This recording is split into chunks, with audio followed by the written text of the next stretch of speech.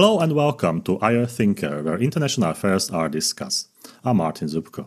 Today we're going to speak about the Qatari soft power. Qatar is in a center of interest when it comes to soft power. We know about Qatar organizing sport events, we know about Al Jazeera, we know about diplomatic negotiations led by Qatar. So I think it's a very interesting topic. And also, at the moment, despite the unpleasant situation in the Middle East, I mean the war between Israel and Hamas, there is also Qatar involved in negotiation. So I want to clarify why Qatar was the Qatari position in the soft power. And therefore, my guest today is Ariel Admoni. Ariel, hello. Hi, how are you?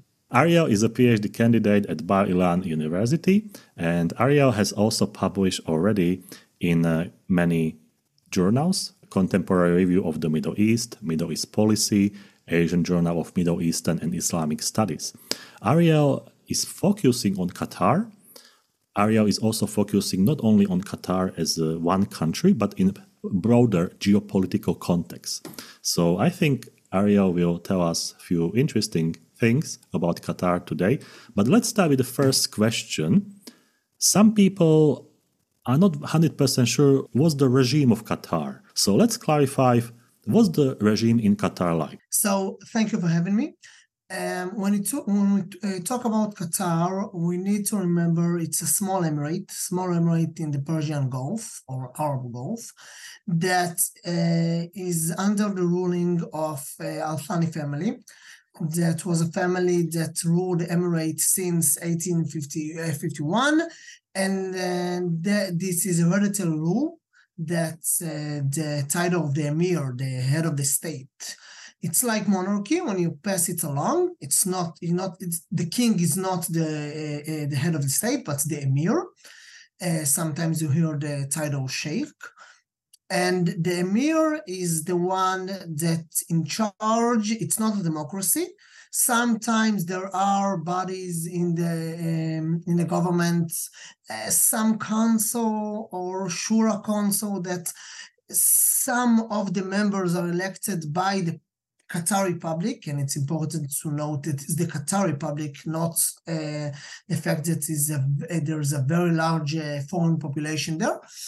And anyway, the state is not a democracy, but there are some elements that Qatar tried to adapt itself to the democratic system, sometimes from a genuine care, and sometimes, most of the times, for PR reasons.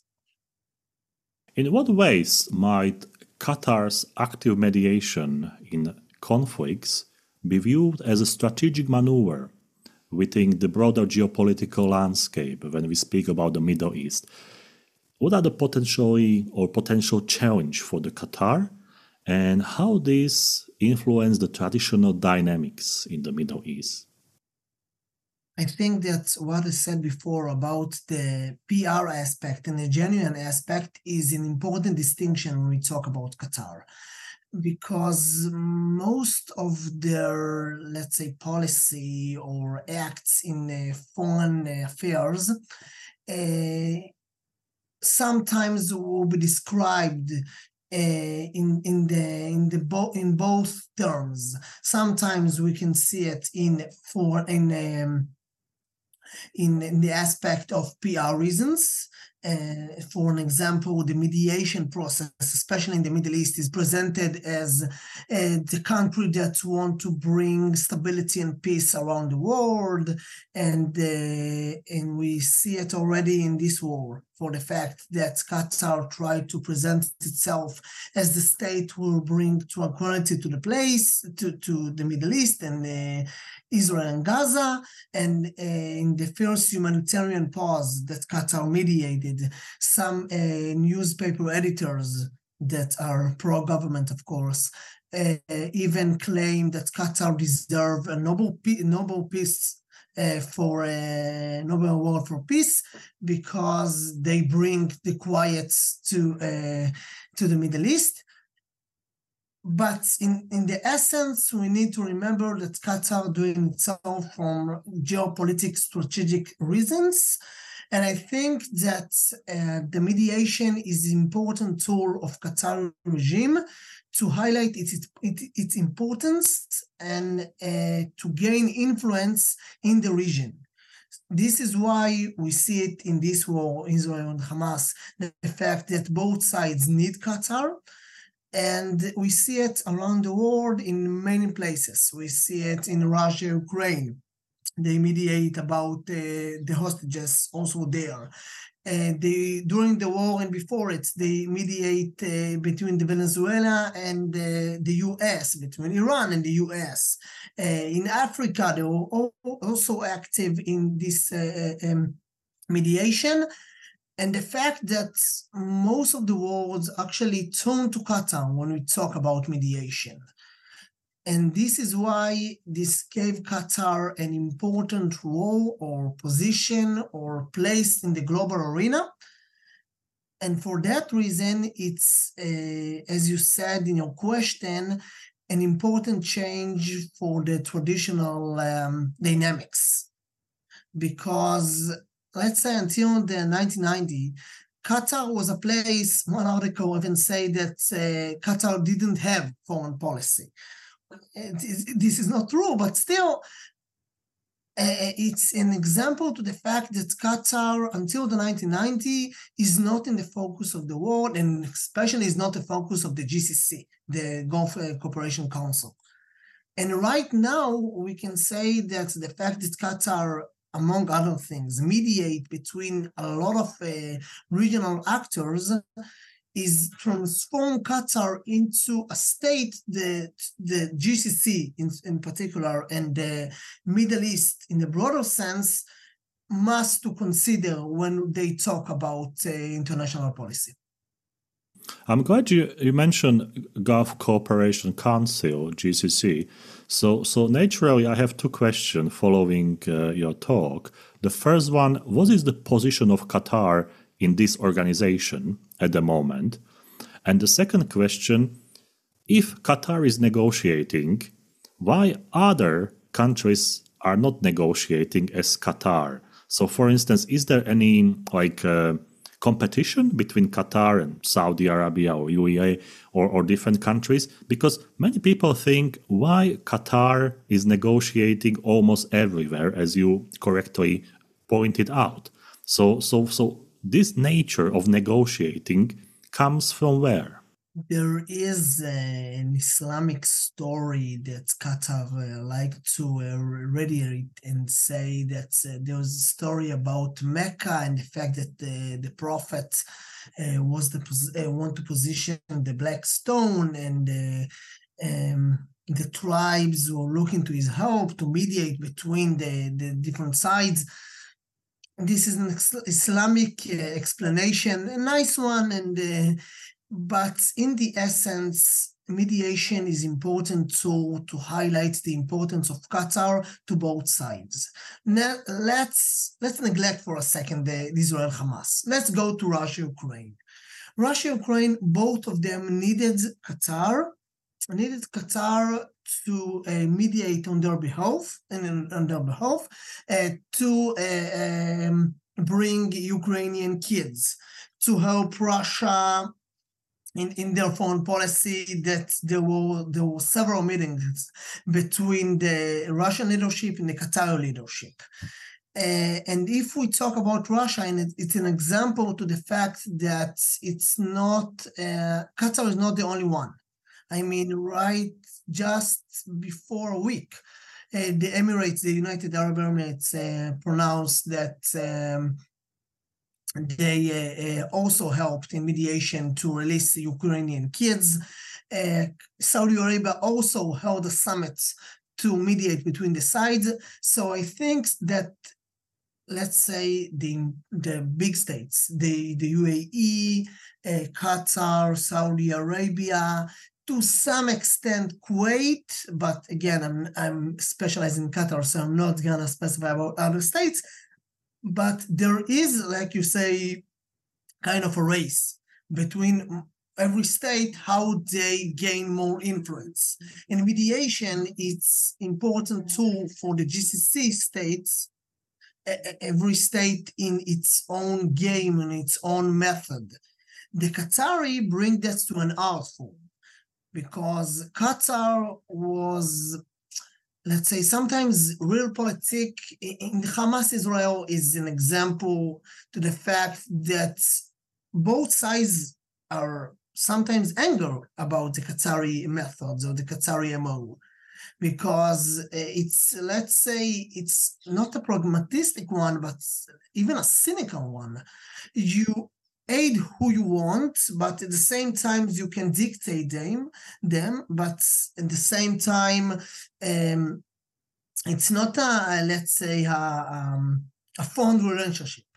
It's actually a more cynical, realpolitik one, and this is why Qatar can allow itself at the same time talk with China, the US, the Hamas, the Taliban, and Iran, and this is why it sometimes poses a danger to Qatar, because when you are not committed to any side, to any alliance, so maybe in the end of the day, nobody gonna want to help you. Yeah, and I think we saw this when there was the crisis. You remember the times when Qatar was accused of supporting terrorism. So we had like 4 years, I think 2017, 20 or 21, when Qatar wasn't in a position of favor of other countries, because there was that crisis and countries were divided. So that's interesting point. And Ariel, when Qatar is negotiating, is it the family involved of Emir, or do they have some sort of professional diplomatic corps, or how does it work? There is a great expression in the US, those who speak don't know, and those who know don't speak. And I think that in the GCC and Qatar especially, this is a very important one to remember. But what we can tell, that the fact that the Qatari elite or the Al-Thani family is directly involved in the mediation. I mean, the chief negotiator is from the Al Khulaifi state. He is the Minister of State. But in the matter of fact, when you need to close the deal, we can see it right now in the fact that both in Russia and Ukraine, both in Israel and Hamas, the Qatari PM, Mohammed bin Abd al-Rahman al-Thani, was the one that led the charge. He was the one that visited the closet room, and sometimes he will be escorted with the chief of intelligence, but not just the emir, but strong members of the Al-Thani family and close strong family, other families in Qatar will be involved directly in this negotiation. Right. We also know about the Qatari foreign aid. And this aid is going to many countries. So what's your opinion about the honesty of this humanitarian aid or foreign aid and the geopolitical implications of Qatari government? As I said in the beginning, there is a distinction in Qatar between PR and genuine and real issues. And the fact that foreign aid it's an excellent example to this distinction, because Qatar presents itself as a state that donate to a lot of causes that some of them the West more fond of, and some of them the West didn't dislike. And we need to remember this method is existed in Qatar for many years. I mean, we in the situation of Israel, we can see the fact that Qatar donates money to UNRWA, or the Palestinian organization, from the 1950s. Now, there wasn't a state already. There wasn't a state then, but the emir then, Sheikh Ali, already gave donation, and the fact that it's look like Qatar want to benefit or donate money in the name of charity, And we need to remember that in Qatar, we need to also distinct between the Qatari regime and Qatari families or Qatari population. The Qatari population can donate money on the base of zakat, the base of Islamic charity. And they can donate this money to organization like Palestinian one in the name of religious edicts. But when we look for Qatar, the main reason is to gain influence. When you donate money to such many places and you donate and you are present there, in the fact that in Qatar, we see the fact they donate a lot of to Gaza Strip. And there are a lot of Gazans that knows that there was a graffiti that was sprayed on in Gaza about Sheikh Tamim and the current Emir and his father, Sheikh Hamad, that he was one of the few leaders that actually visit Gaza. And this kind of involvement can, in the PR reasons, present Qatar as an important role and beneficiary, etc. But in the essence, they look for influence in the region by its money. And is there any evaluation or assessment of this aid? Like, how successful is this aid? It's difficult to say because there is no accountability to where the money goes. I mean, for an example, Israel right now is exposing tunnels in Gaza. And there was a speculation about how Hamas built these tunnels. And there were Qatari architects in this decade that entered Gaza, and the media was reported it. And the fact that the real reason, or let's say the reason they gave at the time, was to help to establish help to the locals.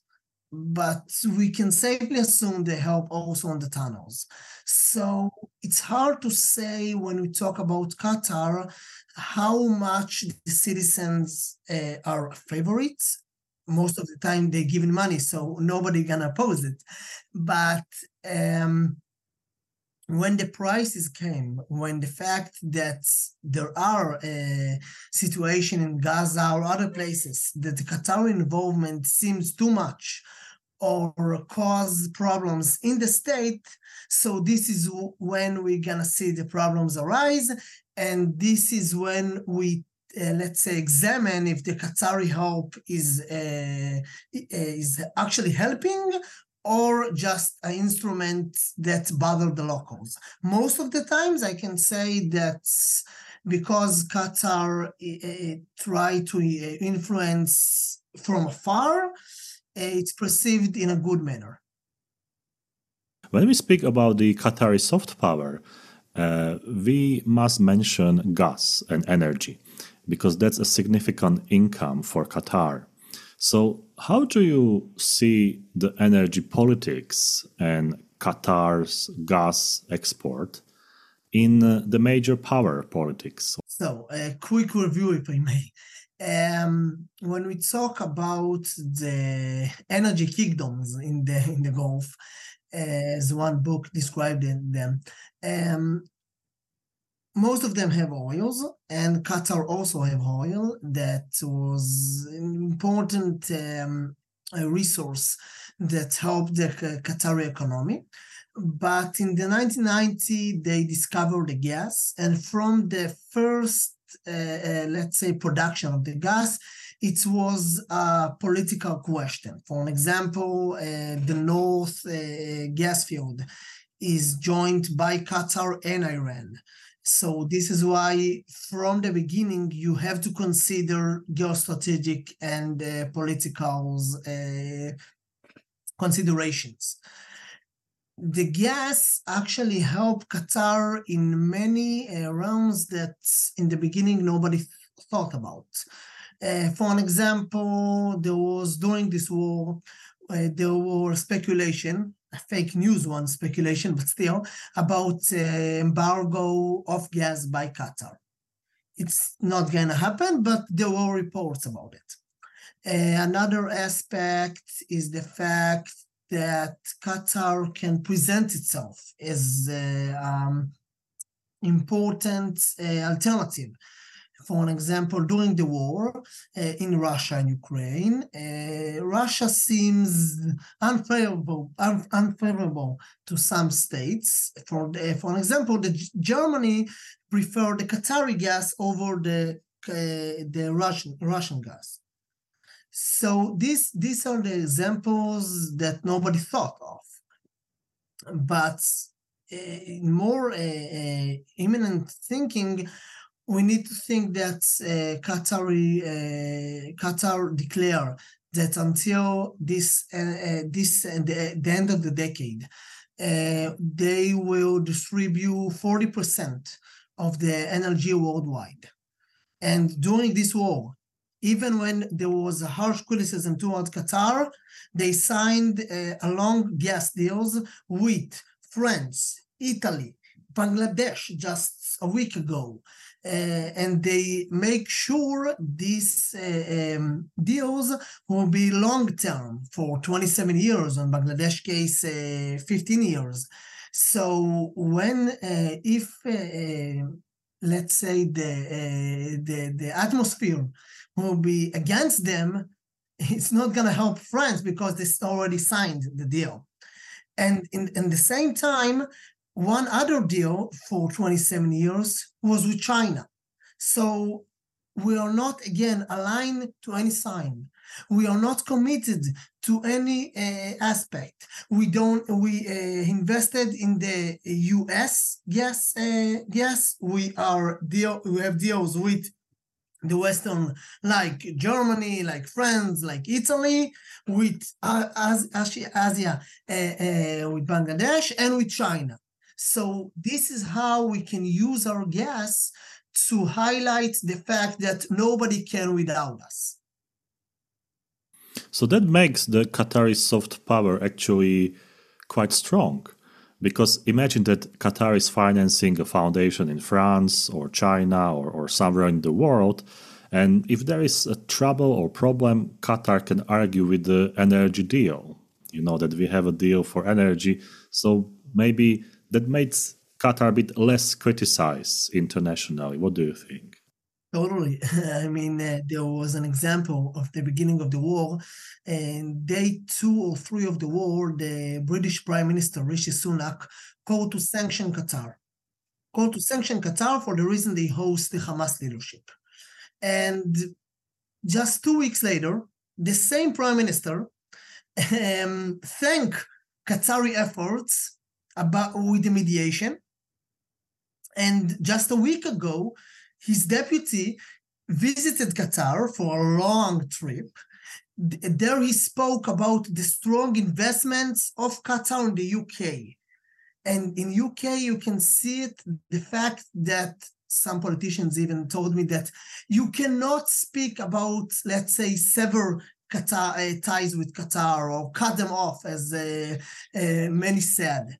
Because when you talk about cut them off, you need to think the fact that invested in the water companies, in football, in so many realms that if you are gonna cut Qatar off, you have a problem because the economy is not gonna be the same. This is why the slogans in many places in the West, also in the US, that call the fact that the relation with Qatar will never be the same after October 7th. Let's say I'm skeptical. Because many of the states needed them, and they need them in so many areas. So this is why it's going to be problematic to talk about Qatar as a state that you just can ignore or treat like an enemy. Yeah, and maybe you remember when the football championship was in Qatar, and we read many articles, especially from the European Union, criticizing Qatar for human rights, for workers, violations in Qatar, and all those things. But despite that criticism, those member states, they signed many deals with Qatar. And even the European Union was not against importing Qatari gas to European Union, when the war in Ukraine started. So I think in some way the energy deals, they help to protect Qatar, to put Qatar into some sort of capsule. I think that's quite significant when it comes to soft power as well. I think that what is significant about the Qatari policy, that they learn from previous cases. I mean, the Saudis are in the past was dependent on their energy status or energy power. But Qatar actually used the money to establish investment authority and to invest in vast numbers of ventures and initiatives in many realms. So this is why even, I don't know, tomorrow we're gonna, all of us gonna move to energy by the sun, Qatar will still be a relevant factor. This is how, and we can see the fact that the gas has actually helped Qatar to promote initiatives also in the green agenda, or let's say the sustainability politics. So I think that what was very sophisticated about the Qatari policy, they didn't rely on one source or one method or one policy. They tried to do it all at once, and sometimes it didn't work, but most of the times it's bear fruit. And as you study Qatar, can you tell us a little bit about approach to the renewable energies? For instance, wind, solar, hydro. How is Qatar position itself to these new sources of energy? Because, as you said, they have gas, they have oil, that's all right. But do they think in the future in these terms? First, I must admit that my knowledge is not enough about this, but what I can say briefly, first is a desert state. So this is why they aware to the situation and they talking about it. But here the distinction made the scholars uncomfortable, because when we talk about the distinction between the PR and the essence, it seems most of the times that the Qatari initiatives are mainly on the PR side. The fact that there were events with members of the elective council to plant trees and to initiate initiative to water preserve. But again, I don't have a specified knowledge on this subject, but I think that we need to take it under advisement that some of the projects, the initiatives that the Qatari proclaim, it's mainly for PR reasons. The next chapter is also real estate. We know that Qatar invests a lot, in real estate abroad. How significant is this pillar of the soft power for Qatar? I think that we have an example from Hamad bin Jassem. Hamad bin Jassem was the foreign minister and prime minister in the, let's say, formative years of the Hamad administration. He was the architect of the Qatari policy that now is so successful. And Hamad bin Jassem, and that many football fans will learn to who is it by the fact that he is the father of Jassim bin Hamad, the one that there was speculation about buying Manchester United. And his father, the one I'm talking about, is actually the one that admitted in an interview that he was the finance aspect behind the deal. And Hamad bin Jassem, as prime minister and foreign minister, also buying a lot of real estate. There is articles about him in the code, the man who bought half of London. And it's not just him, there are others, Qatari businessmen that bought real estate in London. There are also heavy investments of Qatar in the in US infrastructure.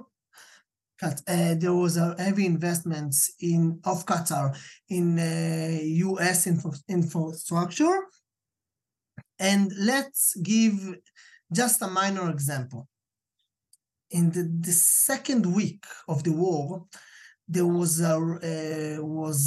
let's say a resentment in Israel when in December 18, in Qatari National Day, the Empire State Building was in the lights of the maroon flag of Qatar. Okay. And there were Israeli websites and media users that said how it's possible that a state that support Hamas financially, diplomacy, and etc., its flag is presented on the Empire State Building. But when you look for the investment in this Empire State Building, you see that Qatar is invested in this realm. So I think that real estate is a Qatari way to have not boots on the ground, but a foot on the ground. The fact that everybody needs me and we are here. There was some American activist that do his support in Israel, tried to protest the fact that Harrods, a hotel in his street, was by Qatari ownership. And it's just the minor examples to the fact then that, again, you can't speak about Qatar is cut off when you think that there are buildings that are going to be vacant, there are deals that are going to be not implemented. So I think that real estate is an example, let's say a physical one, to the Qatari importance. Ariel, let's speak a little bit about culture and education.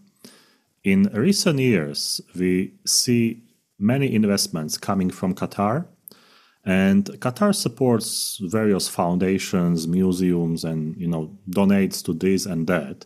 So this is quite interesting. And the second one is so-called educational city that Qatar developed and attracted some foreign universities. So now, Qatar is also presenting itself as an educational hub.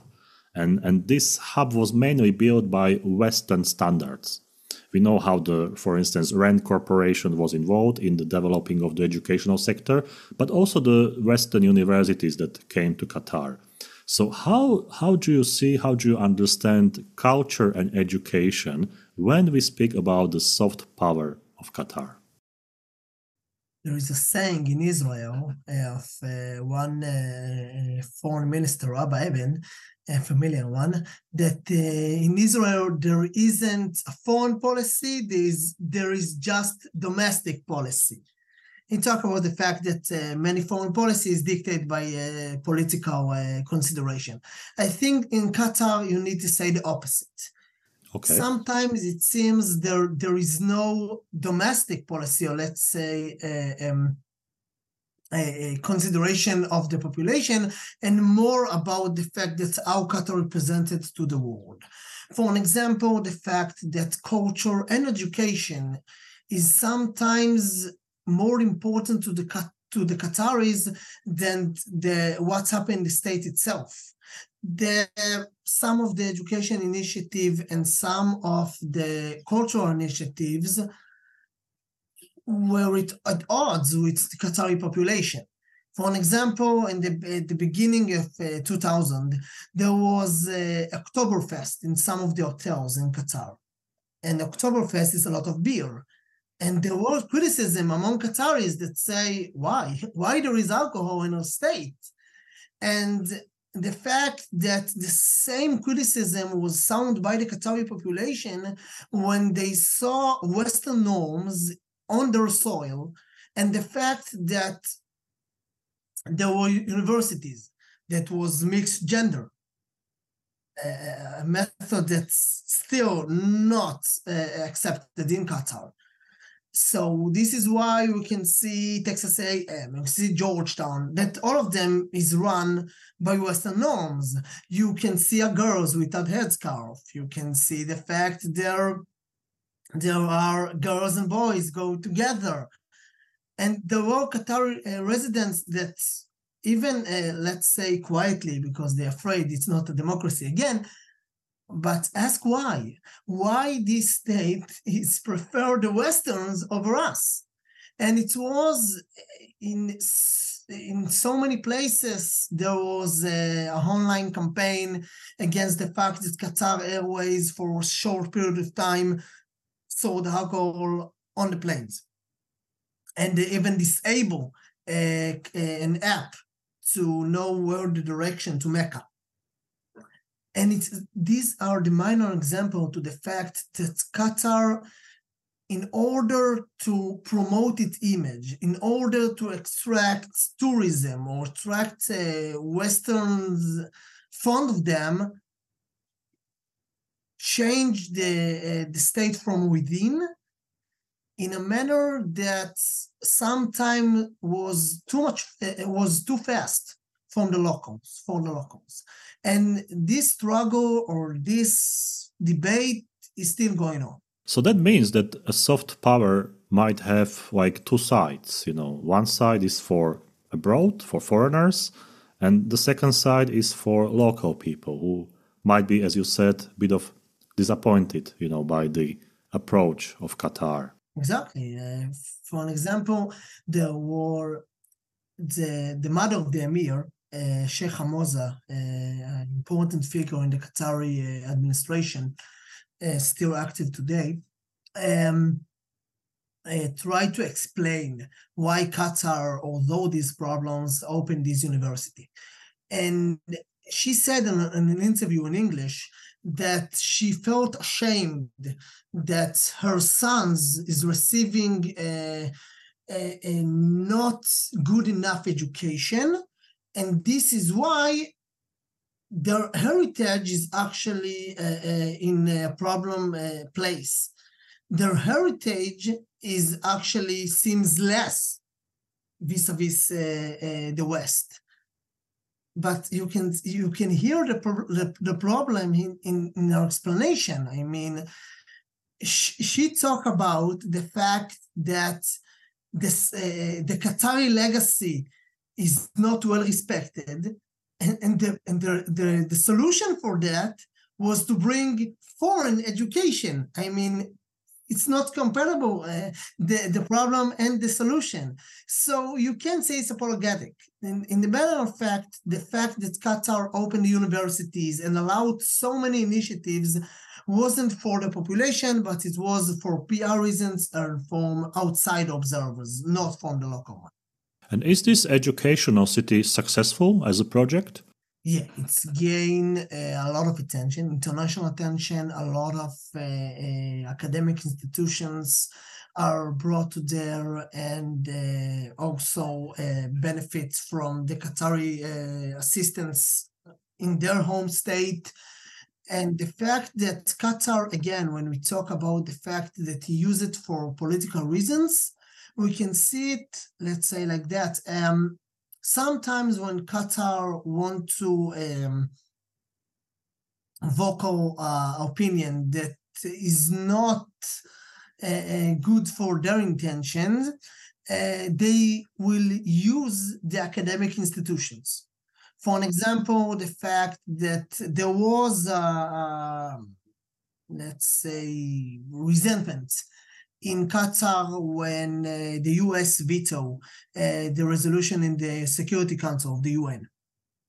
And Qatar itself chose to, let's say, not speak and try to contain itself, but the Doha Forum, academic and political forum that were in Doha, and American universities, under the cover of academic freedom, they can allow itself to criticize the US in a manner the Qatari leadership itself didn't want to say because it seemed disrespectful toward Washington.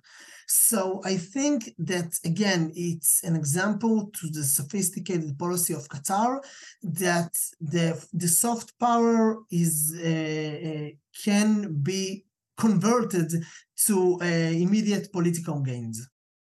Right. Ariel, what about the World Championship?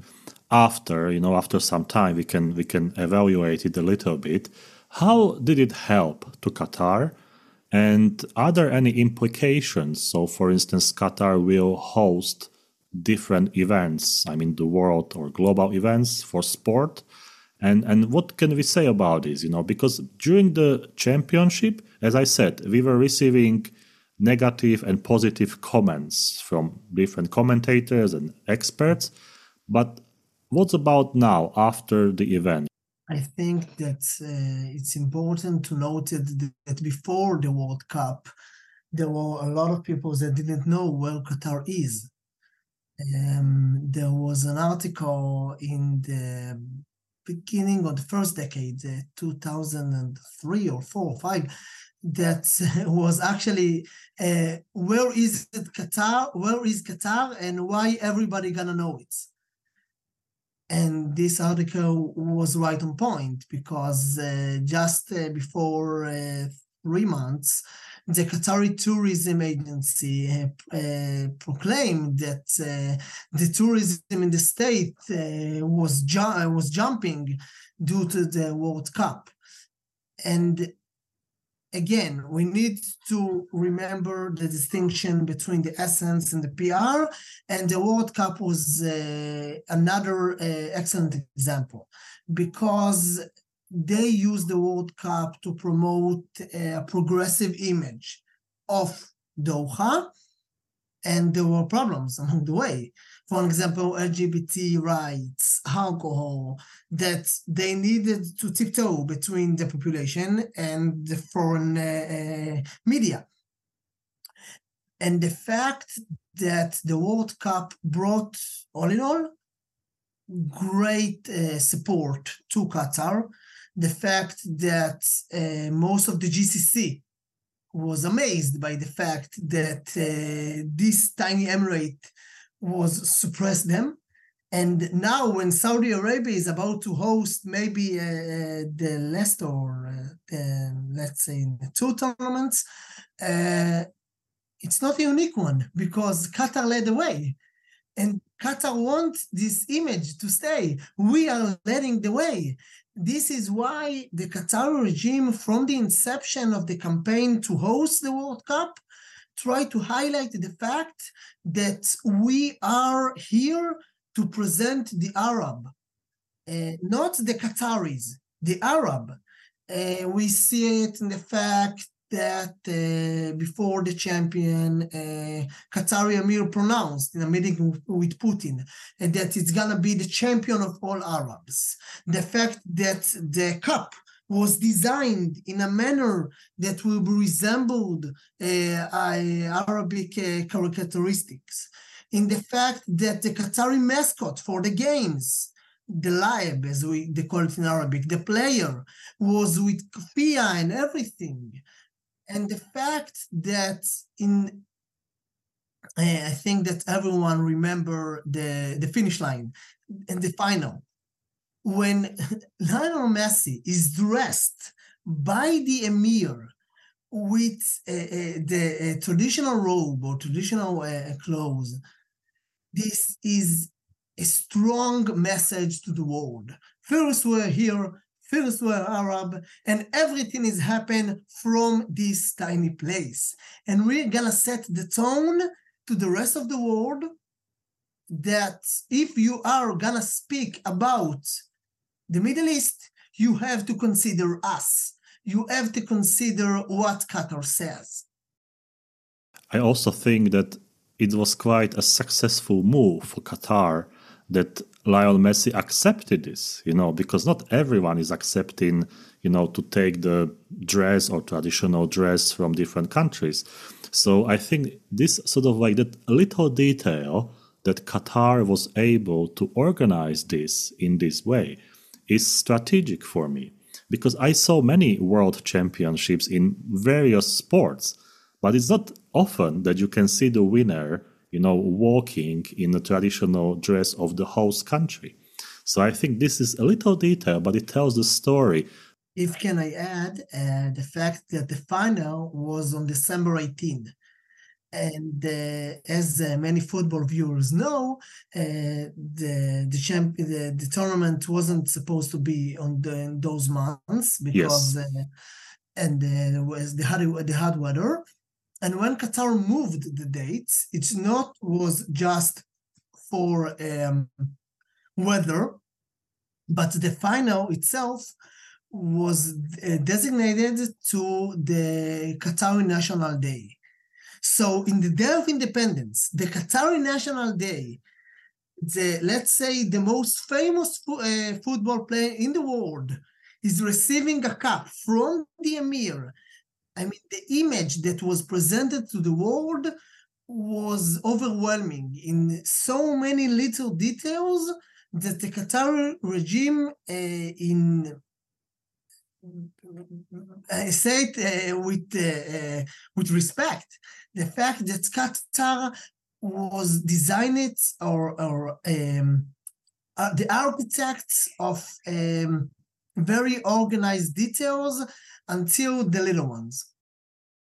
Ariel, the next pillar of the soft power of Qatar is 100% Al Jazeera. Because Al Jazeera is everywhere. You can watch Al Jazeera over the internet, on YouTube. And Al Jazeera has many, let's say, shows or talk shows where you can see the analysis, of different events, different international issues. There are many experts speaking on Al Jazeera. Some of the scholars they put to the CV that they were shown on Al Jazeera as well.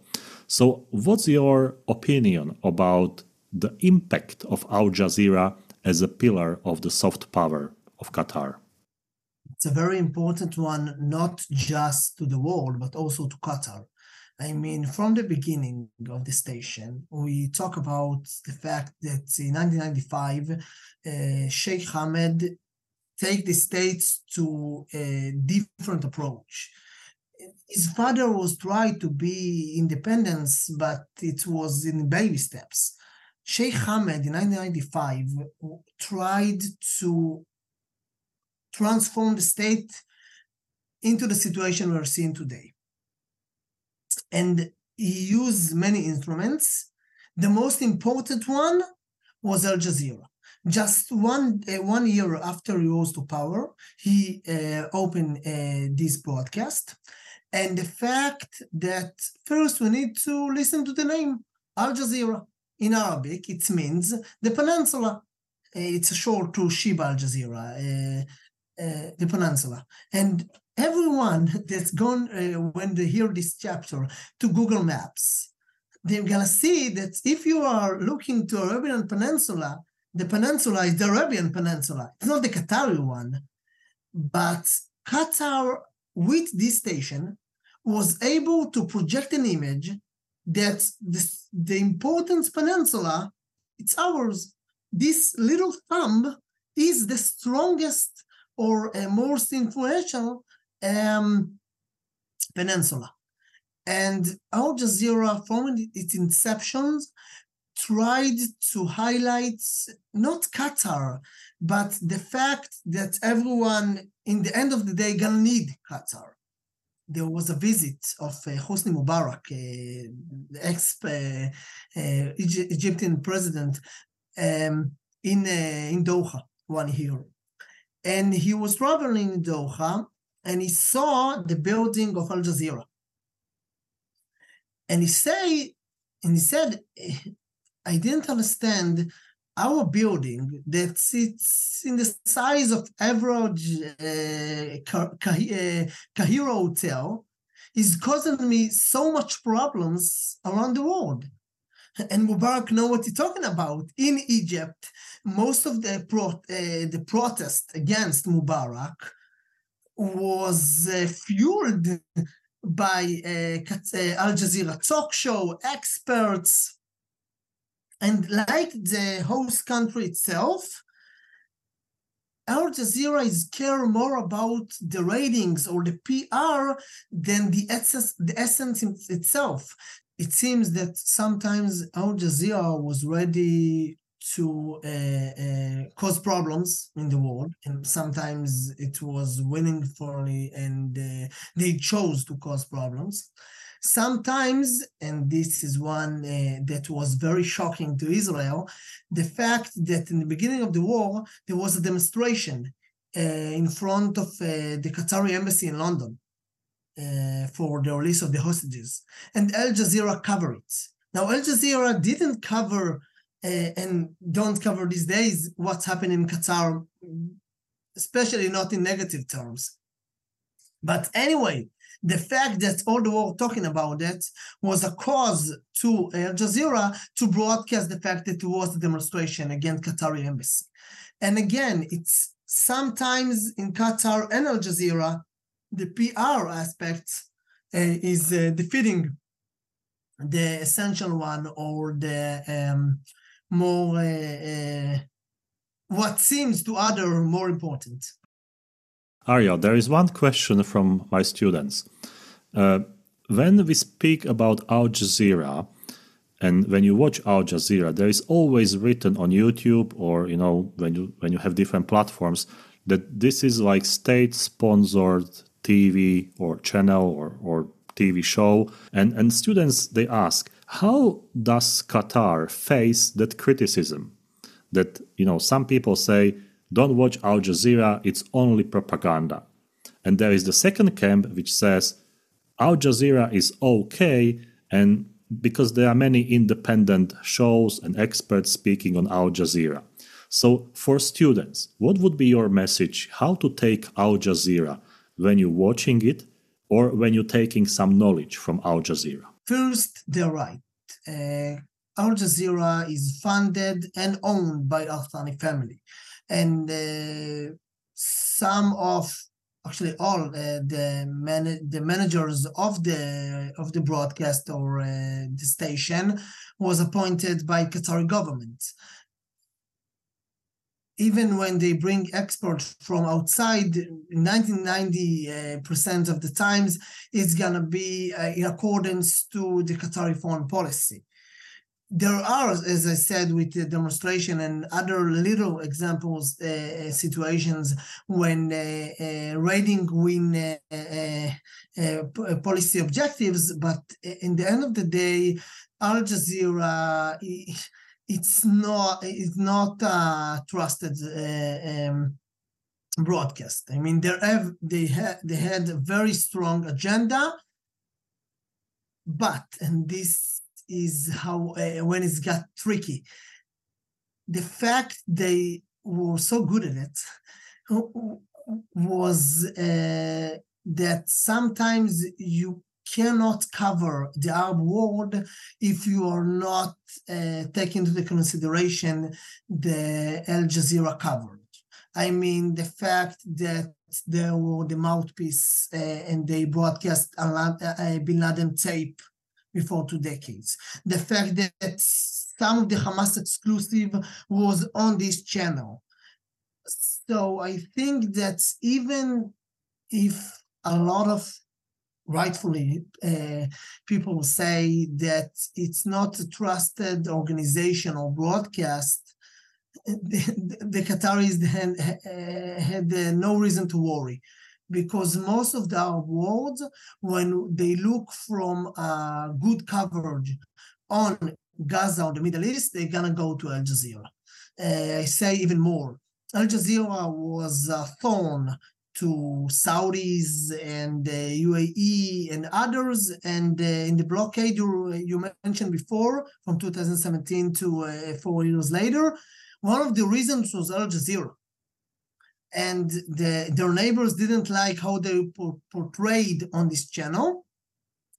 But during this war, this current war, the attitude in the Arab street was more positive toward Al Jazeera, because we want to know what's happening in Gaza. and you are the main source of information. So this is why even a lot of people write when you cannot trust what's happening on Jazeera. There is no reason to be worried because most of the Arab world will continue to rely on these reports.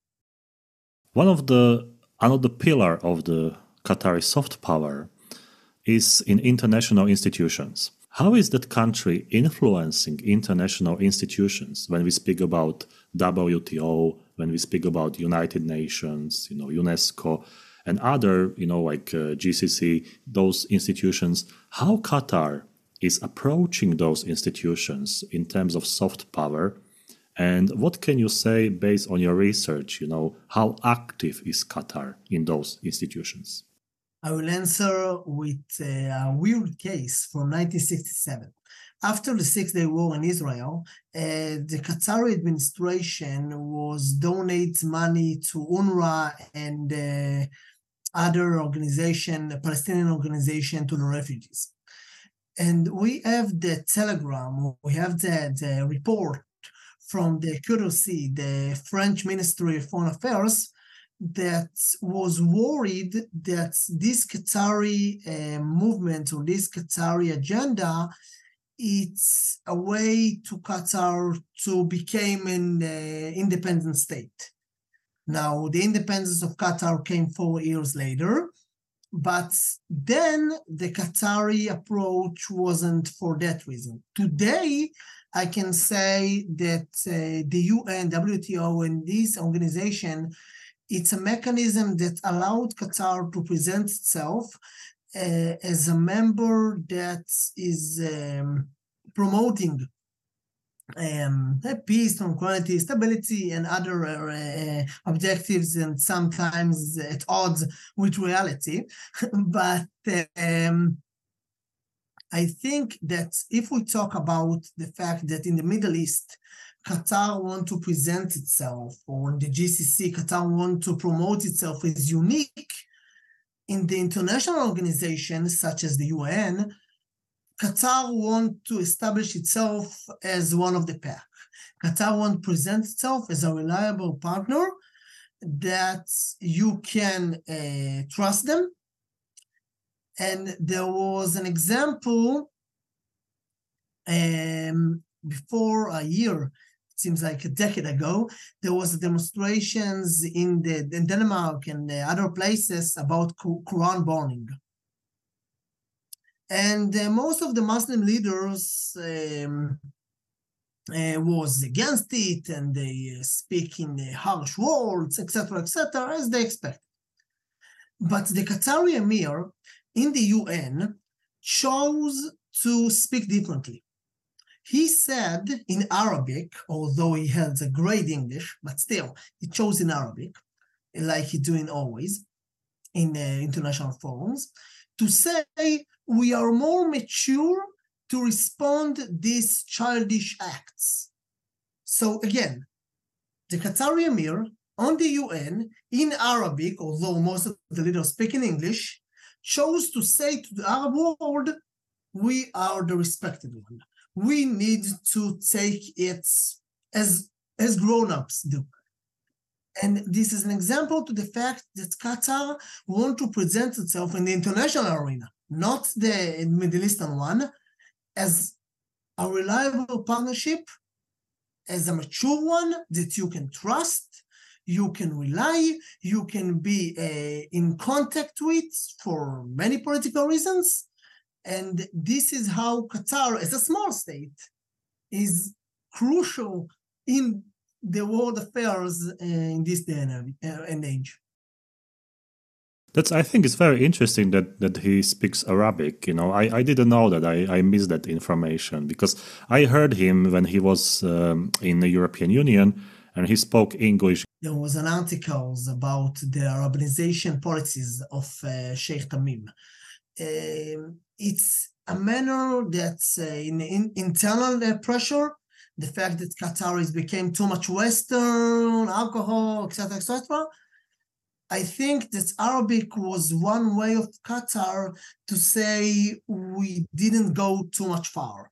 We are still Arabs, we're still Muslims, we have strong identity, local identity, and the speeches in Arabic, as you say, it's not always. Like you said, in the UN, we can hear him in Arabic. In the EU, we didn't hear him in Arabic.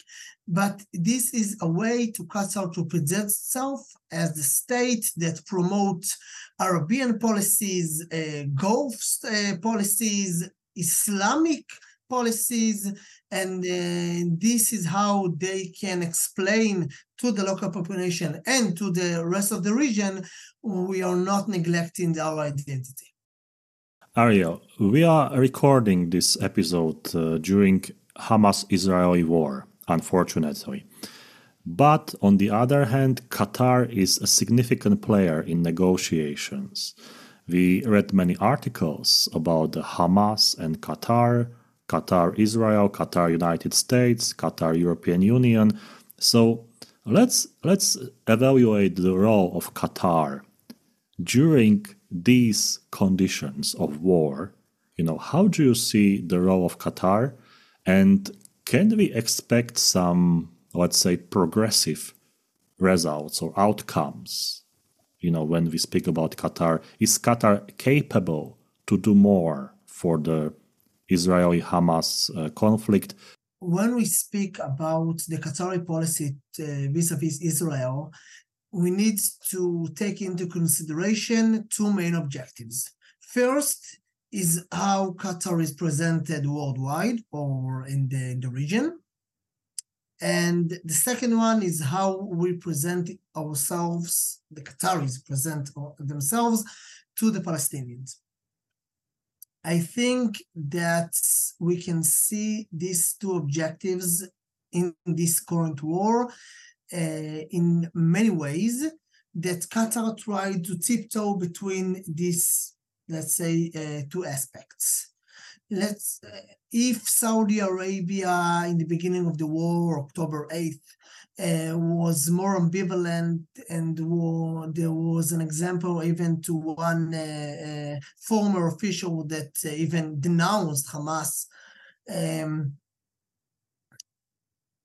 Qatar from the beginning say that Israel bear full responsibility, and this is one example to how Qatar positioned itself as a party or actor that was in favor of the Palestinian stance. And during this war, we can see the fact that it presents itself as the player that acts in the interest of the Palestinians in many realms.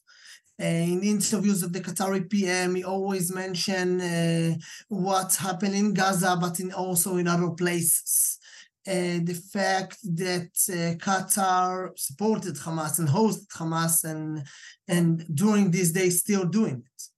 But at the same time, they needed the international community because sources at Doha said there was fear from international backlash toward Qatar. After all, the British Telegraph presented in the first day of the war a video that show how Hamas leadership monitor the first attack on Israel from Doha. So it makes sense that Doha fear from this kind of response. So this is why Doha cannot ignore the international community. So they use their strong connection to the Palestinians, to Hamas, to present itself as the one player that can bring peace and stability to the region. For an example, when Secretary of State Blinken, the American Secretary of State, came to Doha and held a press conference with the Qatari PM and Foreign Minister, Mohammed bin Rahman Al Thani, he asked him to close the Hamas office in Doha. And the reason the Qatari PM refused was this is a way of communication to Gaza and to bring aid, etc., etc. And they even try to suggest that after the war gonna end, we are gonna close the offices. They not say that this way, they say it more ambiguously, more in a manner that the day after they can say, no, we didn't mean this way, and etc. But I think this is the tiptoe that Qatar always try to maintain, try to present itself as the protector of the Palestinians, but at the same time, make sure it's not gonna cost them. Because if these two objectives are gonna contradict itself, for an example, the fact that if Israel succeeded and to expel Hamas for good, I believe that Qatar gonna prefer the international community, or let's say the image of itself around the world, over the Palestinian one. Because we didn't need to go far.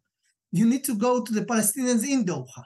In Doha, Palestinians are considered as foreigners, such as the British and the Americans and the French and the others.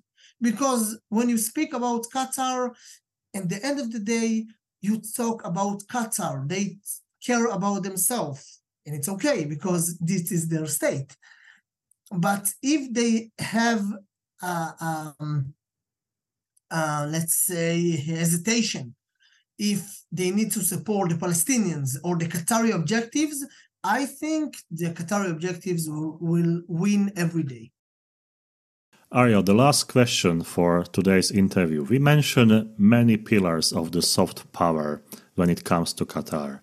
As a researcher, what would be your recommendation for our students, our viewers, to research about the Qatari soft power? Which areas would you recommend? Or maybe there are some areas which are a little bit under research, so you can mention those ones as well.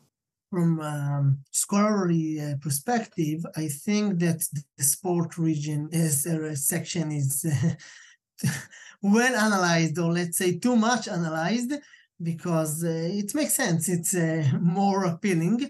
But I think that one of the realms that we talked before, the real estate and infrastructure, needed more consideration. There is a lot to research on this subject, and there are many, even news outlets, they talk about that, but I don't think that there is enough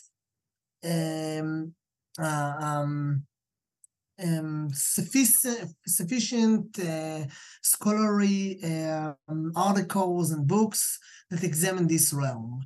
It seems, I guess, less appealing, so this is why, but I think it's not just symbolic, although symbols goes a long way in Qatar, but also a significant instrument for Qatar in not only in real estate, but also is relevant to other realms of influence of Qatar in the world.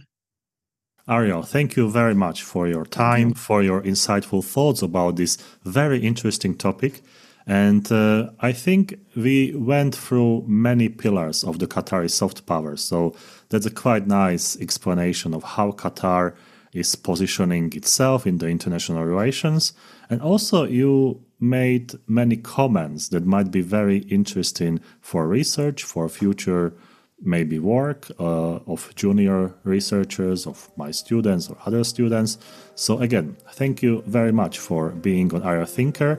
I wish you good luck to your work, to your research, and see you next time. Thank you very much.